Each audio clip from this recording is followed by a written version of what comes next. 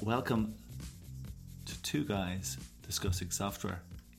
I'm Tomás O'Leary and I'm here with my good friend Brendan Walsh. How are you? I'm good, Tomás, and I thought we weren't going to crack the joke of leaving out Irish, but anyway. Did I not leave it out? No, you left it out, but it doesn't matter. I didn't even mean to leave it out. There you go. You said we're not going to do that joke anymore. I just forget. Do you know what? It's been so long since we've done this show. It's been we haven't done it since June. Together. Yeah. And I did one.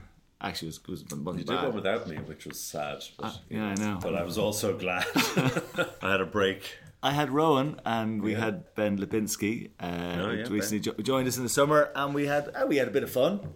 Great chat. What did you talk about? We talked about cybersecurity, which is incidentally the same thing we're going to talk about today. A good segue into today. That's perfect. Yeah, well, cybersecurity is a big deal. It's a big conversation. It's big for us now. We're investing a huge amount in our business, so it's all we talk about now, as well as third-party support at IBM and lots of other things we're going to talk about in a minute.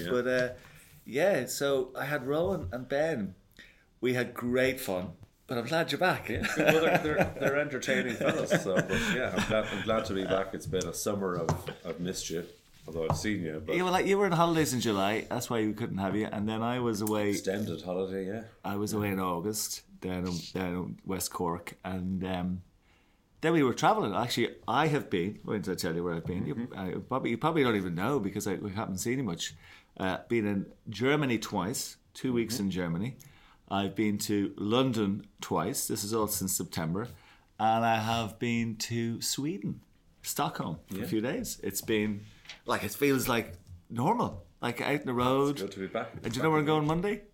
The US. Yes. Yeah. And I'm following you over. I know, we're going to have a little chit chat over for there. Our open house. Well, I've been to London as well. I was at the ITAM review, Wisdom 2021 in the Oval. Any good? It's pretty cool, actually. Yeah. Good place to be with Martin Thompson and the guys. Yeah. So enjoyed that. And it was the first in-person event, I think, I was at for, I don't know, like 19, 20 months, whatever the number of months. Can't remember. I mean, end of 2019 actually was when we last really had anything, isn't it? It was good. Everybody was so happy to be back and actually having some proper conversations without a screen and, Isn't it funny when you're meeting people again? No audio problems, all that stuff that happens. Or you're on mute. And you're on mute. I mean, everybody does it. Nobody has learned how to use Teams or Zoom, Did you have people speaking with you but you couldn't hear the sound? It just doesn't happen in real life, It was good. That was good. But I was very fortunate. I got to go to Paris on a work trip. Excellent. It was fantastic. What a city. And it was beautiful. And on the first day, we had 19,000 steps because we decided to skip the metro. Oh, cool. And just walk to the various locations. And what was the weather like? Fantastic. It was like Paris in the spring. Yeah, except it wasn't. It was the autumn. Yeah, it's lovely. But it was awesome. Yeah, it was really good. So that was also meeting customers. Did you have pumpkin soup? I love pumpkin soup. I actually had French onion soup. All right. Escargot. All right. And I just stayed away from the steak frite because I would have topped it off with all the traditional thing. But it was great. Yeah, they do a mean now. I was fine in the autumn in France. Pumpkin they do in Paris restaurants. They do a mean pumpkin soup. But I must mention we have a guest today. We are. This is. Why is it cybersecurity? Because we had Cybersecurity Month in October. It is the European cybersecurity promotion. Had in October. We have a load of webinars going on. Ben has been doing great work since he got in the door.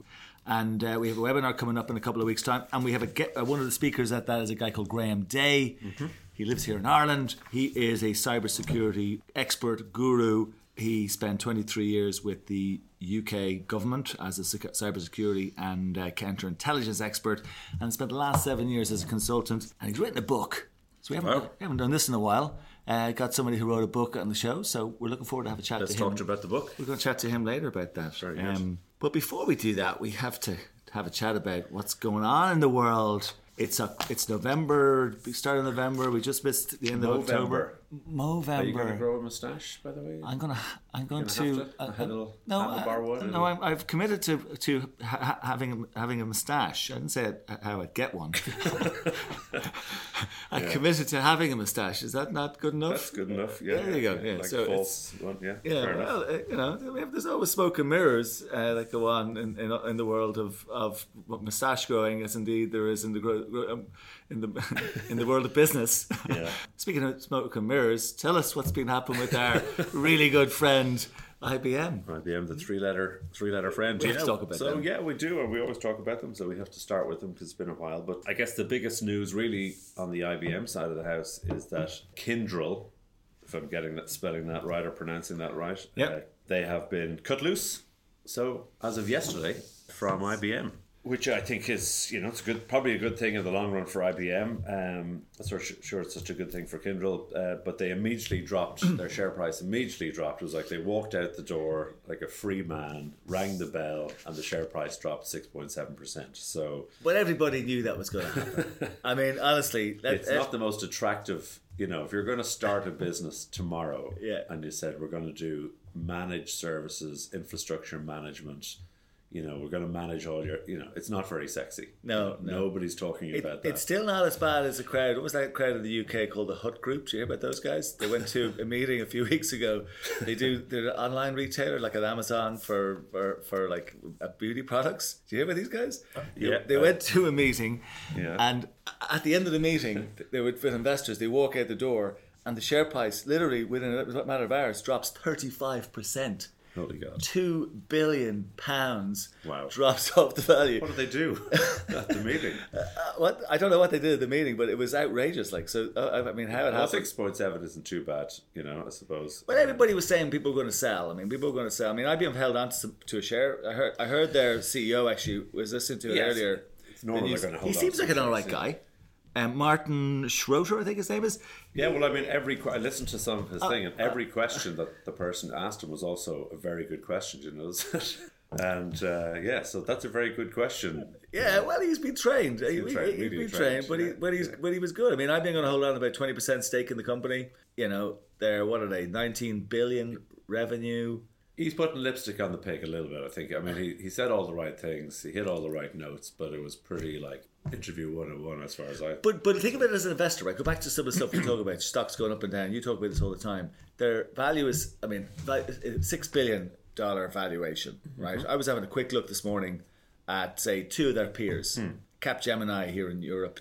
DXC as probably the closest peer in terms of revenues. They have a revenue of 18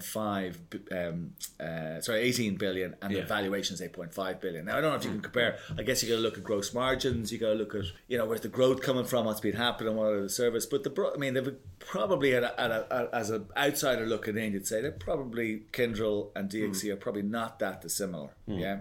So the valuation is about a third of their revenue. Yeah.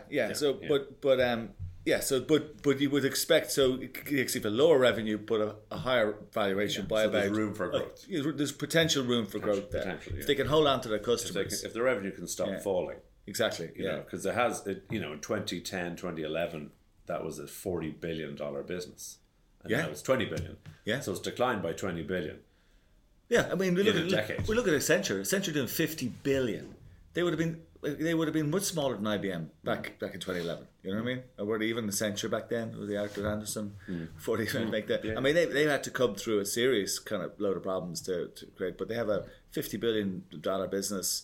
So it's.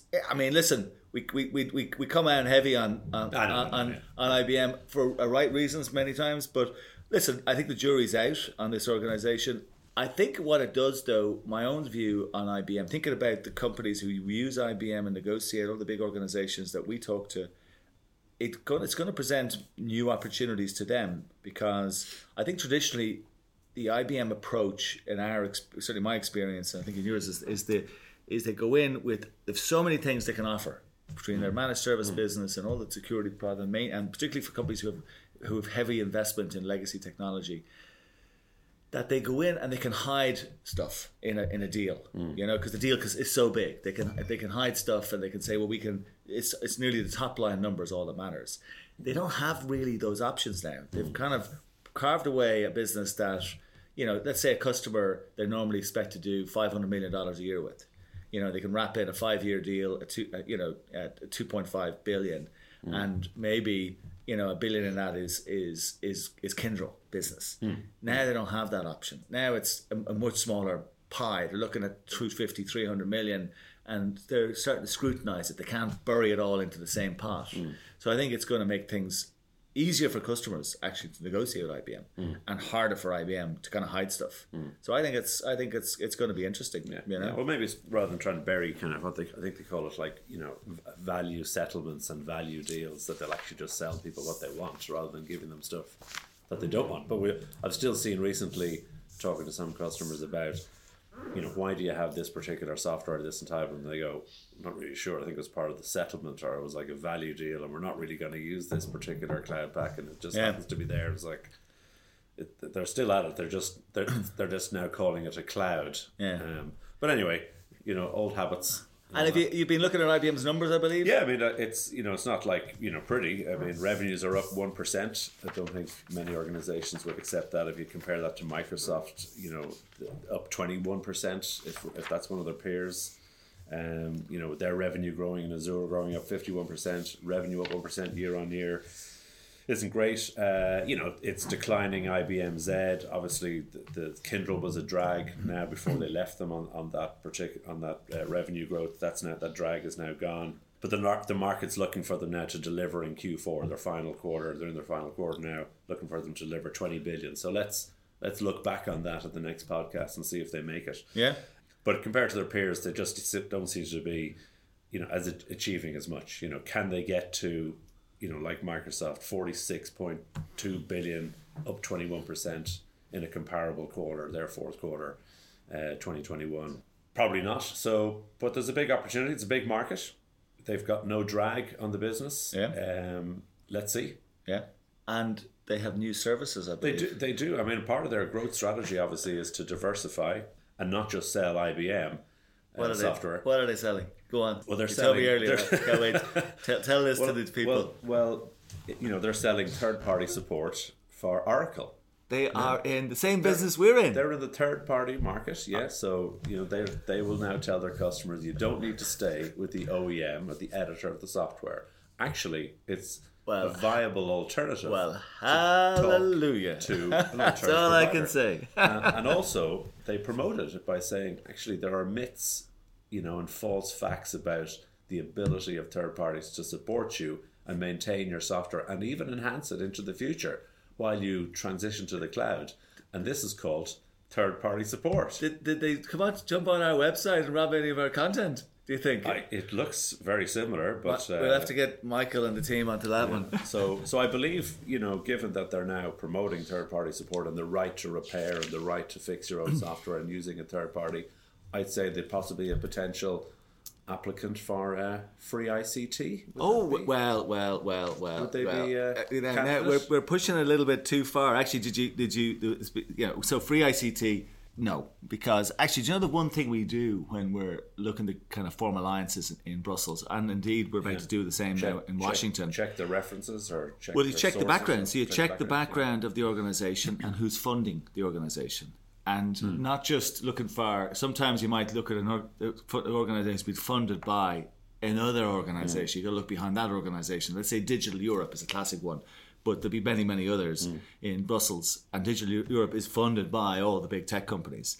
But actually, on that point, I don't know if you saw, there was a recent report out by an organisation called Corporate Europe Observatory, and they looked at the amount of money that was spent by lobbyists per annum in Brussels by the tech industry, and it's almost 100 million. 100 million a year to influence either directly or indirectly. So directly would be where IBM or Microsoft or Facebook or Google or Alphabet, I should say, goes directly paid at lobbyists, but they also then fund organisations like Digital Europe and many others. So for that reason, I wouldn't have IBM in the same room as us, unfortunately. It's great that they're doing this because it validates our industry, which is nice to get. But a question on that. So it's 100 million.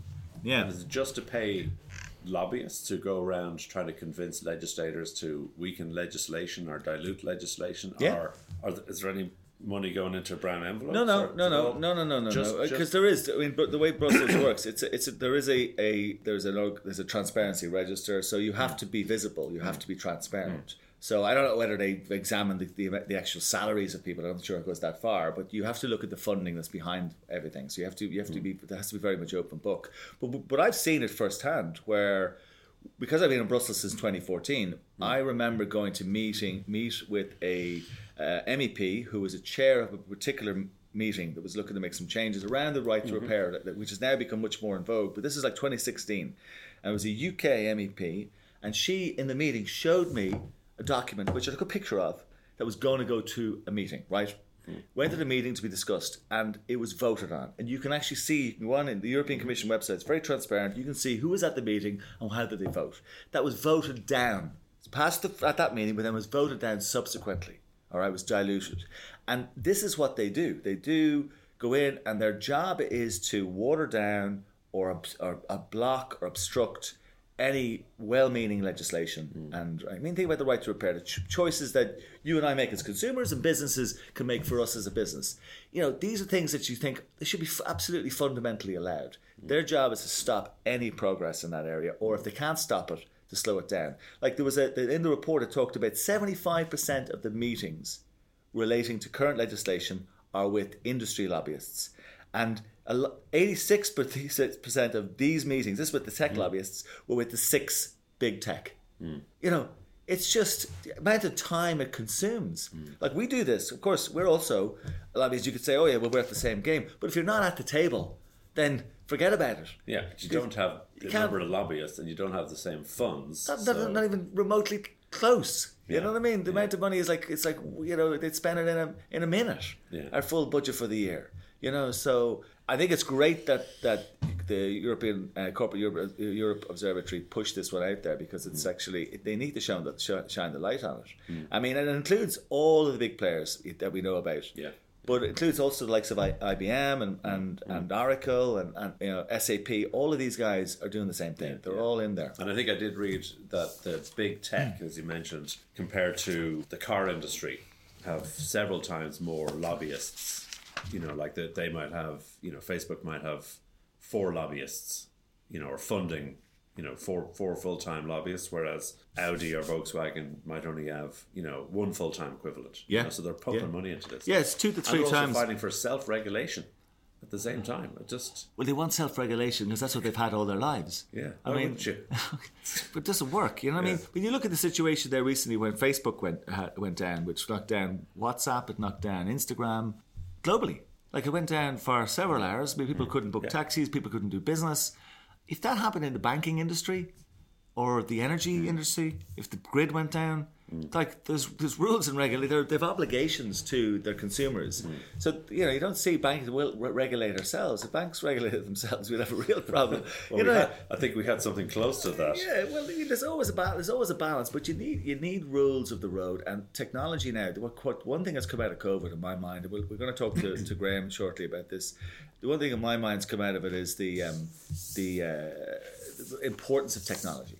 The importance of technology, and we can't have big organisations dominating the landscape. I mean, I don't know whether you saw the news about the European Court of Justice case there between where they adjudicated. So despite all the lobbying. Despite all the lobbying, but common sense can prevail. Common sense can prevail, and there's lots of well-meaning legislation that happens in Brussels, in Washington, and all around the world, in London and everywhere else.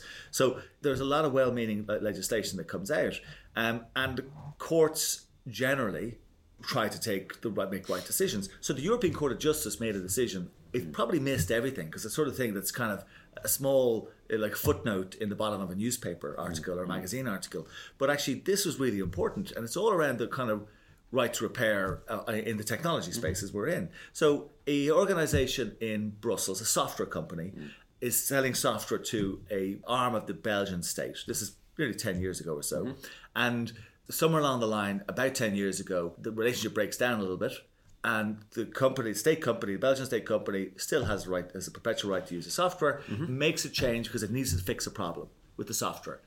The company... It decompiles It decomposes the software. Don't worry about the detail. It makes a change to the software, which is basically an infringement according to the IP owner, which is a company called Top Systems. It says, no, you're not allowed to do that.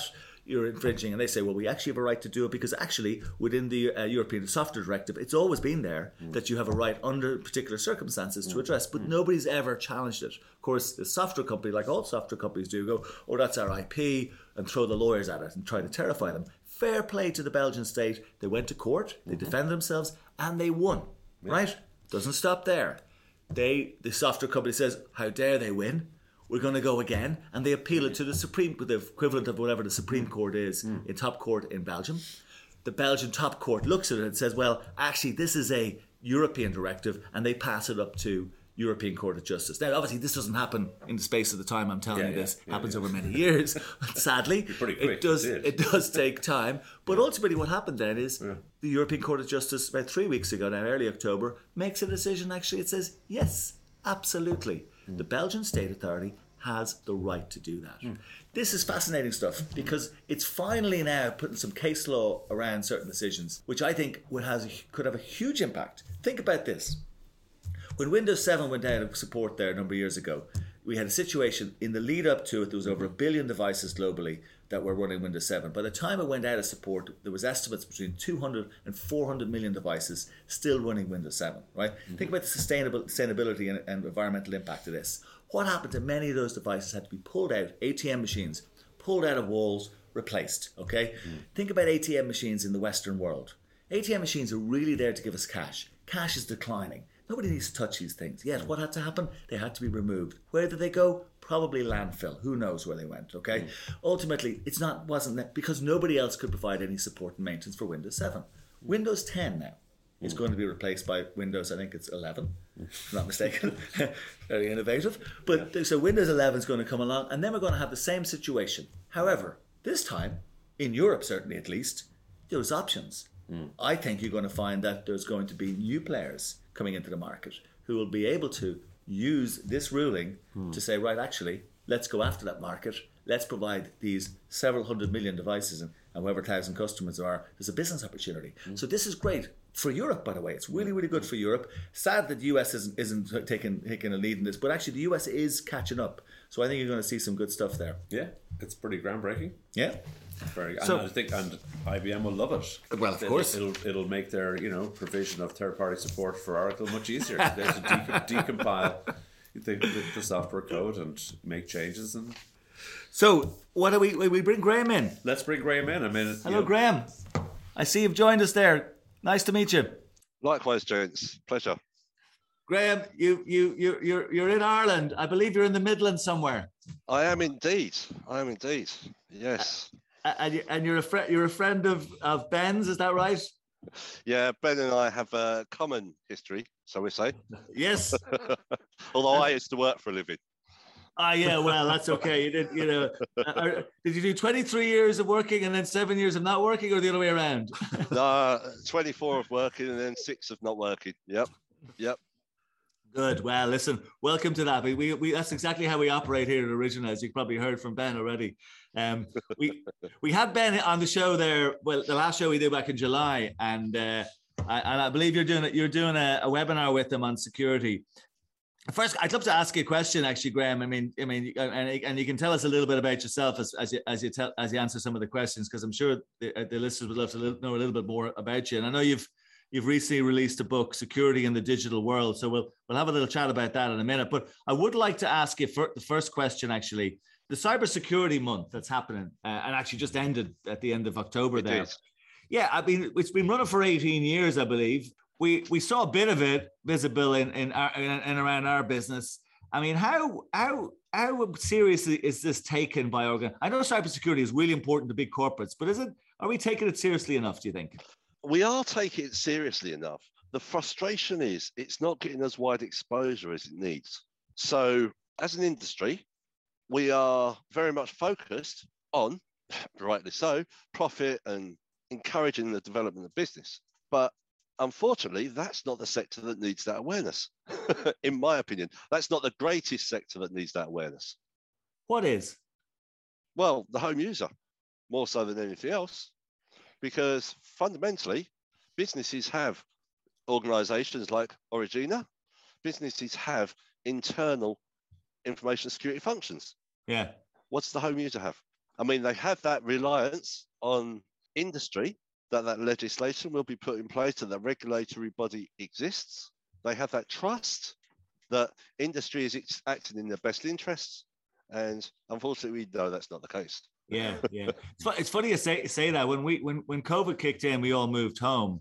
We all had the technology. I mean, the vast majority of the staff at the time, they're with us, all had laptops provided by the company and all that sort of stuff. But actually, we didn't ask, who was your internet provider? Did you share the internet connection with anybody else? Who did you share with? There was no exact, the sort of thing you do in an office. So it was actually in my mind, but actually there was nothing we could do. Like ultimately, you had to carry on working and you had to put people at home. And we've recently, as part of our own changes we've made, we obviously have the security part of our business that's outside helping our customers. But internally, we brought in a chief security officer, and we recently brought in our general counsel, Guy Tritton, now, who has been helping us for the last 7 or 8 years, has joined us as chief risk officer. Because actually, and these are the sort of questions I said to him when he came in. I said, listen, what do we do about all of this, that we're all working from home? And not just the people. So let's say you worked in the office and brought home a secure laptop. You might be okay, because you've got maybe some software on your laptop. But what happens if you join the company during COVID and you were interviewed over Zoom and then you get a job? You know, we haven't been to where you live. We don't know anything about it. How do you deal with it all? Is this what gave you the inspiration for writing the book? Yes and no. So the book was a good while ago, and it actually started as a personal project because fundamentally, and as you say, I can allude to my background. I worked in the UK public sector for 24 years, and my function was always protecting people who can't protect themselves. Okay. And that's what my goal was with the book. It didn't start as a book. It started as a little project. I wanted to protect my grandchildren because at the end of the day, they are the digital generation. Yeah. As far as they're concerned, we're all like dinosaurs. We're all archaic. Oh, yeah, totally. Yeah. And I wanted to protect my wife's parents because fundamentally, technology is not exclusive to the current generation. It's not exclusive to Generation X, Generation Y, but respected elders, they lived in a trust generation. You could often, and yourselves in Ireland, you could go down the shop, come back to the house, and all of a sudden the neighbour's in the house with a cup of tea waiting for you. Yeah. You left the door open, there's total freedom of movement. Yeah. That generation has changed. Unfortunately, society has changed rather. And that generation have yet to adapt. So they are extremely vulnerable. So between that trust generation and the naive elements of society, I just wanted to build that little project for my own family to guide them. And in the end, my wife turned around and said, look, there's far too much information in here, far too much valuable information in here to keep it to ourselves. And that's how it developed. And how does this then apply to companies? Is it along the lines I've described to you, that little anecdote about how the sort of problems that were going on in my head? Are they the sort of things, or am I even missing many of them? No. I mean, I remember I was talking to a little girl recently. My daughter minds her and that. And actually, it wasn't her. It was a friend of the family. And her little daughter turned around and says, well, I can tell you what my mum's password is at work because she lets me on the computer. Okay. And she showed me what the pin is to unlock the computer.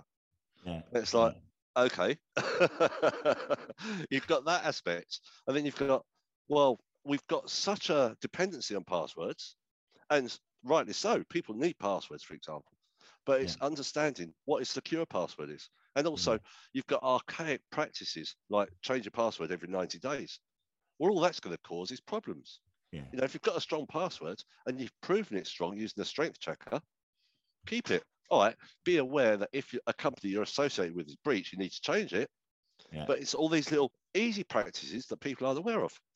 Yeah, it's funny you say that. I always wondered about the 90-day thing. I was going, why are they asking this thing? Especially if you've gone and done a really complicated one. Absolutely. You're going to have it's hard enough to do the first one. Have a longer, stronger password. Why change it? If it works, why change it? Yeah. If your telly works, you're not going to change it after 90 days and say, I want a new one. I like your style, Graham. Common sense. I like it. It's totally common sense. So there's an example of something at home. You've got home users, office workers who are working from home, who are coming in and out of the office, Are there other threats like that? I mean, Pat, you talked about, passwords. What do you talk? Is it possible, you're on the way to work and you pull in at a coffee place and you're the traffic's heavy and you pull into a Starbucks or the local coffee shop or that public Wi-Fi is a diamond, isn't it?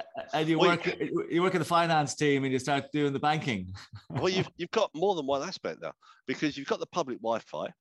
So straight away, you're going into an open network, and unless the organization has introduced something like a VPN, which is a secure channel for your communication, which touches to your laptop, unless they've introduced something like that, everything you're transmitting is over a public network. Yeah. Now, they provide that for convenience, not for security. You go into Tesco's and you access the Tesco network, and you're doing your shopping, checking your shopping list, and all of a sudden your bank comes up and says you need to verify this. So you're accessing the bank in Tesco's. But then the other aspect is when you think about it, and this is the threat that most people don't know about. Apple, as an example, they can charge a bomb for their charging cables, and people will resent that possibly. But at the same time, you could go down a local shop, buy a charging cable for $5, use it in anywhere, and all of a sudden that charging cable has embedded malware that transmits to your device, and that's for your phone, and that exists nowadays. So you've really got to be careful where you're sourcing. I never would have even thought of that. Okay, so you can actually introduce malware through additional devices. Yeah. And it's okay. So you might have picked up on, I don't know what stage you joined the show, but you might have picked us talking about regulation and Brussels. There's an example of, the industry actually isn't just, so the industry has spent all its life saying it's all about self-regulation. We need to regulate ourselves. Absolutely. That's a problem, isn't it? Because they're not going to, what you just spotted there is an issue that really shouldn't be allowed through rules. There should be some sort of checking, like standardizations not related, that's maybe geography based or regional based on EU or UK or US, that says, okay, we don't allow these products to come into the market. You can't. That's like selling an unsafe baby product. Well, you've got that context, but then you've got the other contrast. So obviously we're talking about European regulation. Yeah. Well, you've got 37 countries who create that regulation. Yeah. You've got to find something they all agree on. 27, sorry. Yeah. You've got to find something they all agree on, first instance, and then you've got to find that application. But you look at airports. If you go flying, then obviously the last thing you do before you go on the flight probably is charge your phone in at the USB port provided at the airport, because you want to have that phone to watch videos in the flight or whatever, But how many airports check those USB ports? Yeah. Because those USB ports could just as easy have a frontage on them, which allows the transfer of malware. Yeah. And if you're an employee and you're reliant on your mobile phone for work, straight away you're introducing malware into your mobile phone. You're giving us a really scary story. Give us some hope. What can you do? What can you do to save us? I've just changed all my habits forever now. Because I'm flying next week. Everything's going to be charged before I leave the house. I'm not going to connect to the airport Wi-Fi. I'm going to, should I use my phone? Now I'm worried about that. Absolutely. Yeah. But when you take your phone charging cable, take your plug adapter. There is no way to infect a malware through the electricity supply. That hasn't been established yet, because the current in the electricity supply can affect the malware through EMF. So that aspect hasn't been proven. So take your own adapter. Have the good practices when you're traveling, just things of being aware of who's over your shoulder. Yeah. And, we talk about cybersecurity, and probably that's one of my biggest concerns is cybersecurity has caused the dilution of information security. Everyone talks about cybersecurity now because everyone's becoming so reliant on technology, and good information security practices are being lost. So you've got working at home, you've got plumbers coming in the house, which is a massive threat because you've got the overhearing and overlooking threat, which people are forgetting about. You've got these traditional threats that are being overshadowed by malware and ransomware and business email compromise and all those good threats. But the traditional threats still exist.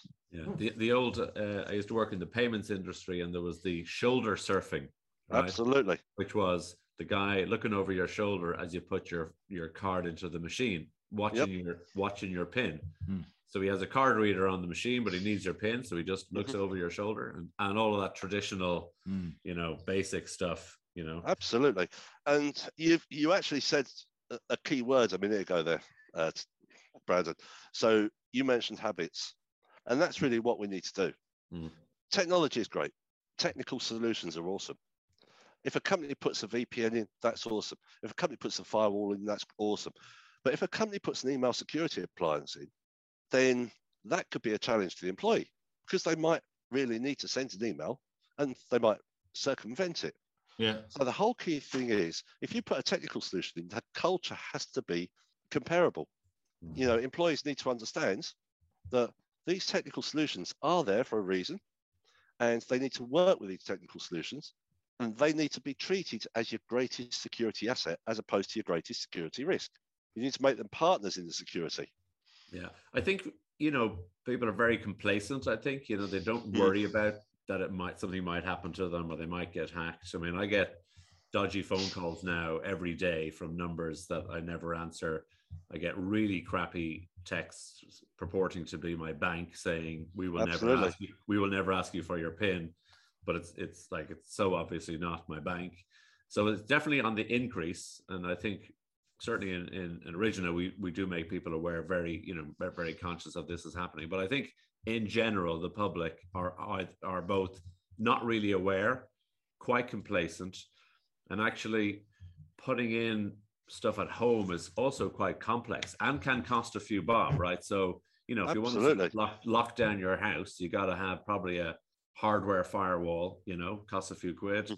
You probably have to have, anyway, a pal of mine has locked down his house, but it seemed overly complicated. So can we remove the complexity? That's the challenge. I mean, Thomas mentioned a few minutes ago about regulatory requirements and so forth. I mean, I remember giving a talk to security professionals, 5 years ago? And it was all about, the one thing I turned around to them and said is, look, people are reliant on professional security providers to ensure that what we put in place is a control. So this was a physical security convention. I said, a lot of you guys are installing CCTV, but how many of you understand the need to change the default password, the need to change the user profile of the user account name? You need to learn these things as well, so that you're introducing a control and not a vulnerability. Yeah. But then from a regulatory perspective, security industry has an established regulator, has a significant regulatory body, but they still aren't aware of this challenge. They're waiting for the IoT to develop a regulator, which isn't going to happen in any time soon, but they're not adopting this new way of working. So that's the challenge. Yeah, no, it is. It's funny. The whole COVID has really brought all of this to a head. I mean, I think what you described there would exist anyway, but I'm just thinking about some of the things we're talking about here in the last few minutes. And no matter how, I mean, people who listen to this podcast are mostly people either in large companies or working with large companies. And you would have thought historically those organizations would be immune to these. Would you have thought, okay, so the layman on the street might think they're more likely to be okay because everybody works in the office and they can control. But actually, they're now probably in a worse position because they've put everybody out working from home now. They have probably hired, take a company with 50,000 employees. In the last 18 months, they probably replaced certainly maybe up to 20% of their staff. Yep. So there's 10,000 employees that weren't there pre-March 2020 and may never have been to an office yet. Absolutely. Yeah. And even in the office, as Brandon mentioned about habits, we need to make it habits. But at the same time, the company has that responsibility. I mean, the basic one, even in the office, Brandon mentioned about shoulder surfing, massive one there. I mean, even working in Dublin, if you walk past an office building, how many times can you look in the window and see their screens? People don't think about obfuscation, or if you can't afford the obfuscation, if you want people to look in the building, that's great. Make sure screens are turned away from the windows. It's basic things like that. Yeah. And I mean, I love going into, some of the hospitals now. You go in and all the private clinics are in there, and that's great. And the receptionist is there, and they've got the router on the desk, or they've got the router up on the top of the desk. and you can see what the Wi-Fi password is. It's great, you know. At home, it's a challenge. It really is a challenge. You're like a version of Liam Neeson in Taken, I think. You're just you're seeing all the threats that none of us see. But I mean, we could get too paranoid. I think what you're if I'm listening carefully to what you're actually saying, you're pointing out these problems. But are we? What I'm trying to get an understanding here for us as users and businesses, we have to have, I guess, good habits. You talked about. Culture is probably very important here. And the one thing I always talk about, even in our own business all the time, is a healthy level of paranoia. I think it's okay to be paranoid in a healthy way, as in be aware that things aren't always what they seem to be. And absolutely. A little phrase you might, which I love, is absence of the normal, presence of the abnormal. You know, I mean, yeah, okay, yeah, good, yeah. So everyone wants to work. Everyone goes to work, rather, traditionally, or even at home. Everyone will move to their workplace. And they do a traditional route. Humans are creatures of habit. We'll build habits, we'll follow those habits. So if we can build those security habits, that's ideal. But in our normal life, we have habits as well. So if anything's changed, why has it changed? Just ask yourself that little question. Even in the workplace, if something's changed, why has it changed? You know, if you can all of a sudden access folders on the IT system that you couldn't before, what's changed? Yeah. You know, if you can't access information you could have accessed before, what's changed? And the other challenges as well, getting people getting organisations to move away from the culture of blame. You know, we need to really support employees to say, if something's changed, you need to let us know. If you've done something wrong, let us know. The sooner we know, we can fix it. You know, so that awareness, that alerting awareness as well is critical, because even organisations engaging with yourself, they'll only do it on the basis of an issue. If they don't know about the issue, they can't fix it. So you've got all these aspects. But yeah, it is very easy to develop those natural security habits. There's no reason to be paranoid. I mean, people have just got to embed it into their way of life, their way of working. Yeah.